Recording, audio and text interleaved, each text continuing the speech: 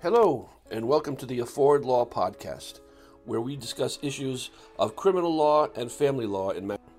Today, we will be taking a look at field sobriety tests.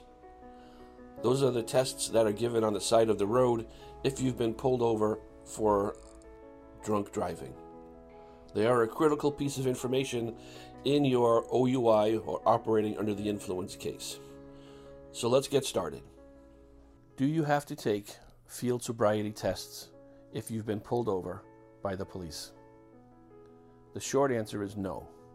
But let's take a moment to discuss field sobriety tests. Officers can ask you to get out of your car and to perform physical activities so they can observe your coordination, your balance, and so forth. There are a number of tests that can be given, but there's three that are normally considered the best indicators of whether one person is intoxicated. The first is the horizontal gaze nystagmus test, HGN for short. That's the one where the officer will hold a pen up in front of a person's face or a finger and have them follow that finger tip or the pen tip with their eyes only. The officer is looking to see if there's what they call a smooth pursuit.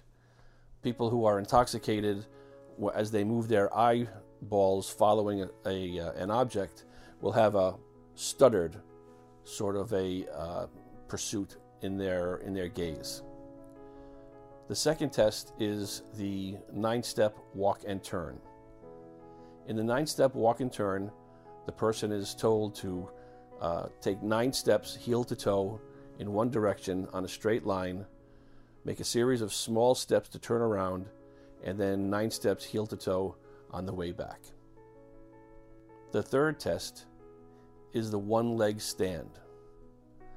That's where a person is asked to raise his or her foot approximately 6 inches above the ground and hold it there for a period of time.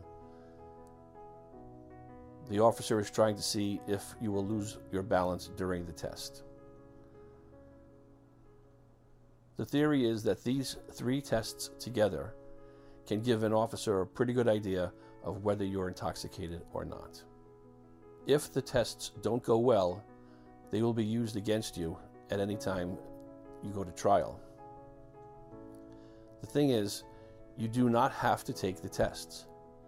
You can refuse to take the tests. I would suggest that you refuse politely to the officer, saying that you will not take the test. But be careful.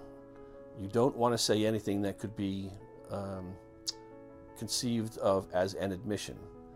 An admission such as, I can't take the test, I'm too drunk, I'm not feeling well, I can't take the test. Just say, I refuse to take the tests. You can also say that I don't wish to answer any questions.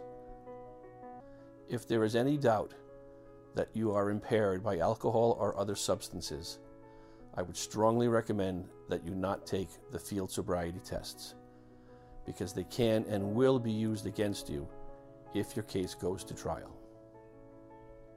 Thank you for listening. I hope that was helpful. For more information, please feel free to visit our website at affordlaw.org.